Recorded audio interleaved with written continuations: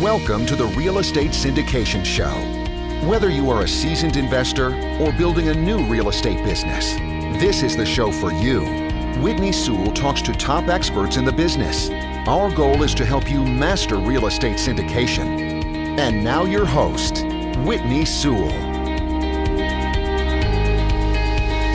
This is your daily real estate syndication show. I'm your host, Whitney Sewell. Today our guest is Caroline Carter. Thanks for being on the show, Caroline. Thank you, Whitney. It's an honor.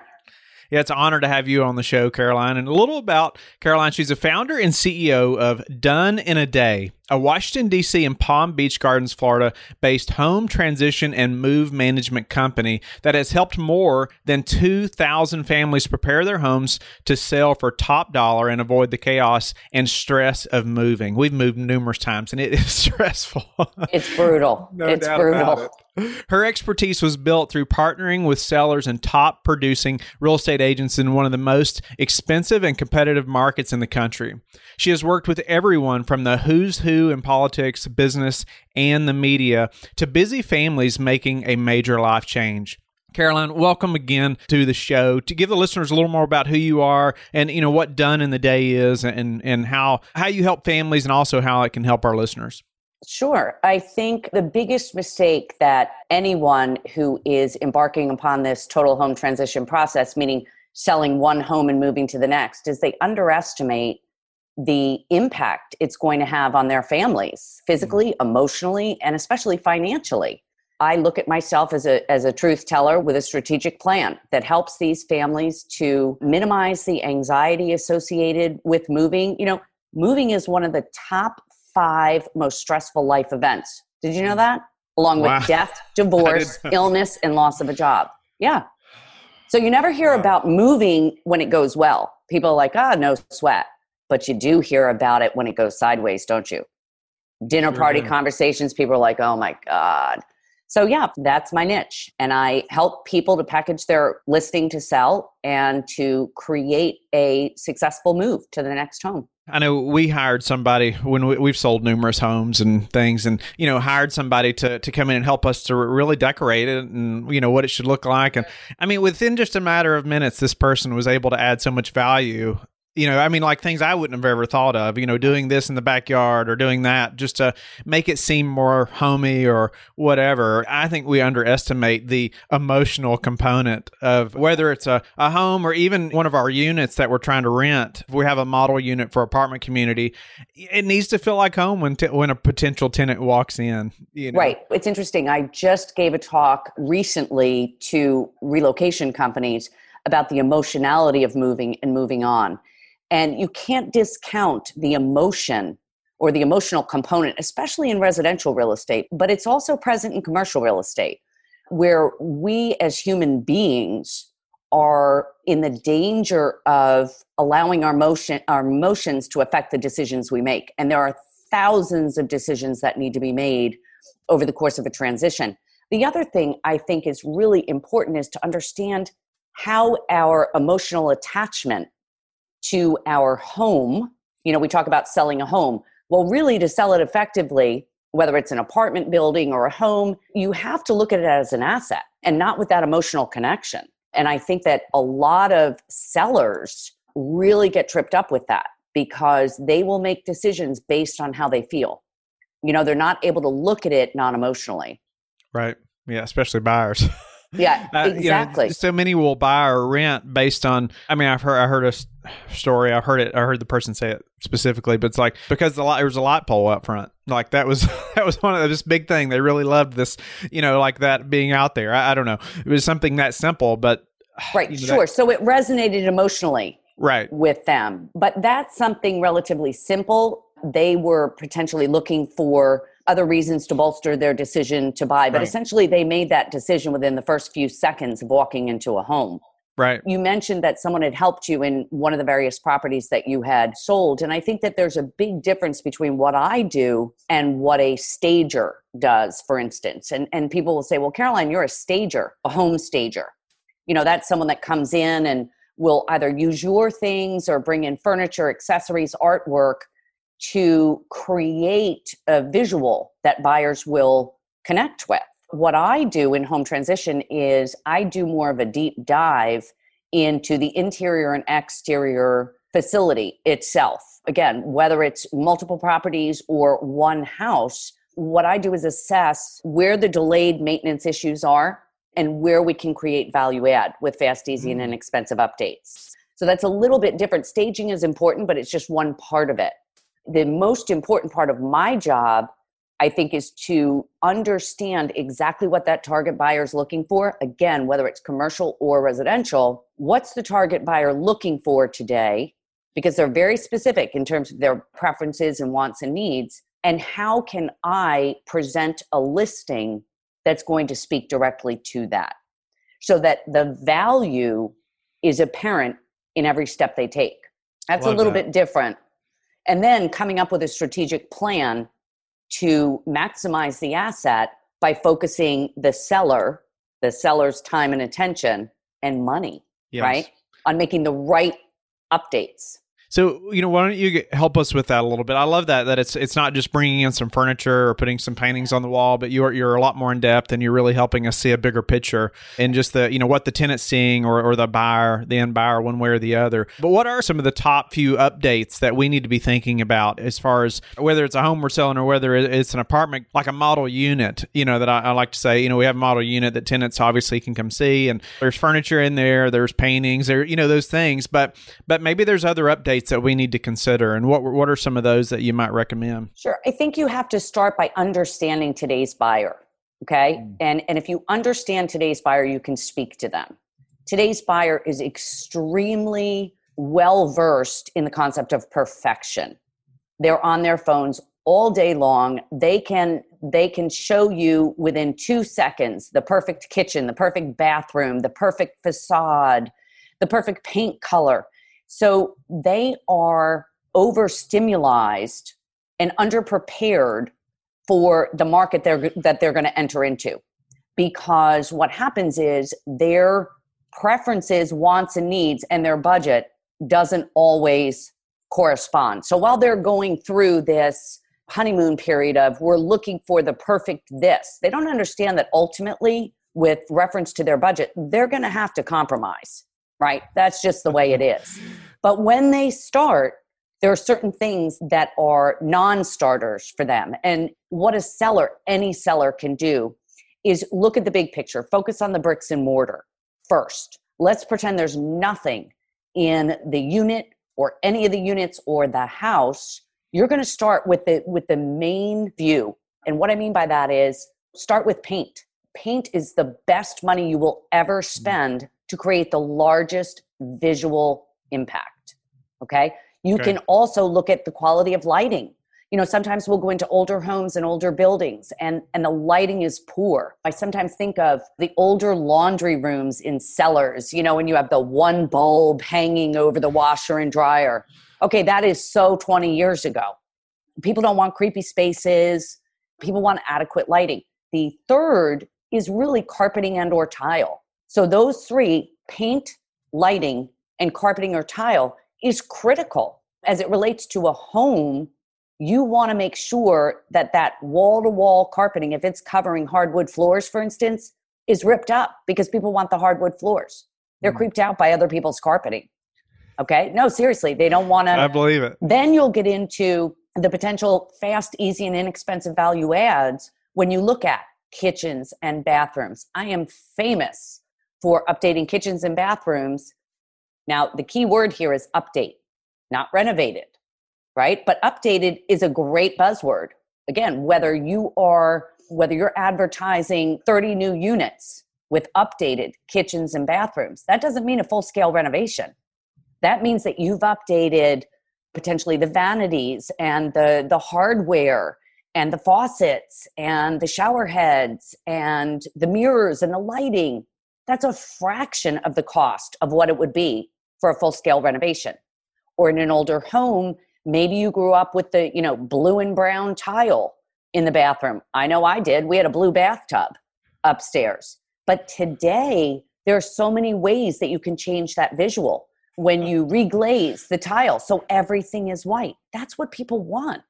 I've seen that too, or we've looked at homes, or even units or apartment communities, and they'll have that tub, like you say, that's pink. It's like, oh my goodness, there's not too many ways that we can fix this.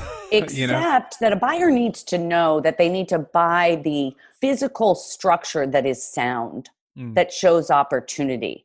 So again, there's a big difference between delayed maintenance and value add. If you see cracks in the foundation, obviously that's going to give you pause when you're looking at a home or at units. But let's assume that the delayed maintenance is taken care of, because in today's market, you can't compete. The delayed maintenance is not a given, meaning if you haven't addressed all of those issues that will then fail an inspection. So the book that I recently wrote, that I felt I had to write, because again, I'm a truth teller with a strategic plan, called Smart Moves, How to Save Time and Money While Transitioning Your Home and Life, has 2 checklists that are critical when packaging property to sell. Again, commercial, residential. The first is an interior checklist, and the second is an exterior checklist that makes sure that you are presenting an asset that is going to check off all the boxes that these unrealistic buyers are looking for. And a large part of it is visual, as we've talked about. You've heard of people who walk into a home or walk into a unit and go, okay, this is it. And you say, wait a minute, you don't even know how many bedrooms are here. It doesn't matter. It's a feeling. So my niche is figuring out what that feeling is for that particular buyer in that particular location at that particular price point, and speaking to it, making the changes that ding their chimes. And so they say, wow, this is it. Is there a specific color of paint that's the most popular right now that we should be considering in our units as we're trying to rent them? I don't know what other people do, but there aren't many people in my particular space, but there's a lot of white. I love Benjamin Moore's Simply White. It is not hospital white. It's a soft white that can be paired with a straight white, like a ceiling white or a white dove trim, and there is differentiation. I think that if the grays are still classic gray, Benjamin Moore's classic gray is still very popular. There are a lot of white taupey tones that are still very popular. People want a clean palette.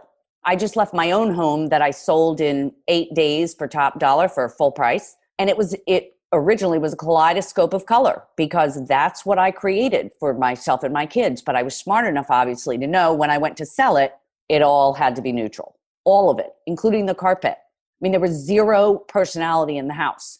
Well, that's not to say there was no personality. It just was a specific personality geared toward the buyer. It wasn't my particular taste, but the changes we made spoke immediately to that buyer. They want to move in and create their own life. And white or gray or pale taupe walls may not be their thing, or a neutral carpet may not be their thing, but what they believe is that they will change it over time. They're not living with your stylized, seller-specific choices. And I think that's what they're looking for today. When it's neutral, they can visualize themselves what they would do more so than this big bright orange wall or something that they may hate. Well, that's right, because what that represents, and again, even in commercial, what that represents is time and money that they have to spend to create a situation where they can move in and do nothing for 1 year. That's really my gold standard, is does the listing present so that a potential buyer can purchase the property and make little to no change for 1 year. When you've created that situation, then you're ready to list. Anything less than that in today's market is just begging to be devalued, because we really are visual creatures and we will assess value based on what we see. We see standing water, we are literally running for the nearest exit. There are a whole list of things that turn us off immediately. Odor that we can't put our fingers on. Oh boy. No, it's true. Yeah. Oh, I believe it. No doubt. Any other major differences or similarities, in getting a property ready for sale, or whether it's commercial or residential? Yeah. I think that we talk a lot about the emotionality of our decision-making with residential. And even though I seem to be in a crowd of one who's talked about this for 15 years, we can't discount it on the commercial side. because again, we are human and our senses help us to make these critical decisions, whether or not we're going to purchase an apartment. We say it's based on a feeling, but the feeling is really the consensus of all of our senses saying this is a good buy. It's not just the numbers on a spreadsheet, whether or not this makes sense financially. It's about how we're relating to this property and if we see possibility. So I think that we can't discount our very human emotion and the backstory that's always going on in the back of our minds. And if you have several people, obviously, who are looking to purchase a property, you're dealing with that many individuals' own histories and what they think and see and feel and how they're processing. And all of that affects our decision making. And I think that it bears mentioning so that we don't see a potential good deal go sideways because of something that we're relating to in our past. Yeah, I know we've said it a couple times, but just the emotional component is just so big. It's huge. And people don't know where to start. That's the question I think that I'm asked the most over the last 15 years is, okay, I've made the decision to sell. Where do I start? What do I do? Who do I believe? Okay, because as you know, today with the advent of podcasts and the internet, everybody's an expert today.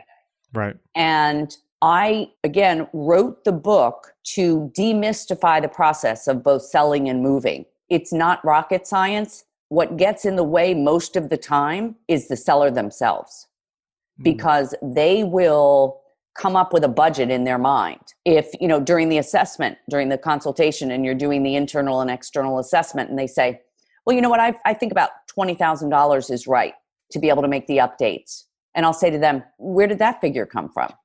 Well, it's what I think is fair. You see, so it's all about emotion. Yeah. It has nothing to do with, and I'll say, before our meeting today, have you collected the estimates of all the work that's going to need to be done? Well, no. It's just what, it's what my wife and I think is fair. So again, this emotional component can really, really hang you up at every part in the process. How about moving? Everybody wants to save money. It's all about money, right? How many horror stories have you heard with people who tried to save money and ended up not receiving their goods, or their goods were hijacked? Or doesn't happen all the time, but it happens enough where I was prompted by my clients also, but to say to people, and this is not a warm and fuzzy book, but to say to people, stop. You don't know what you don't know, right? Here's what you need to know in this transition space.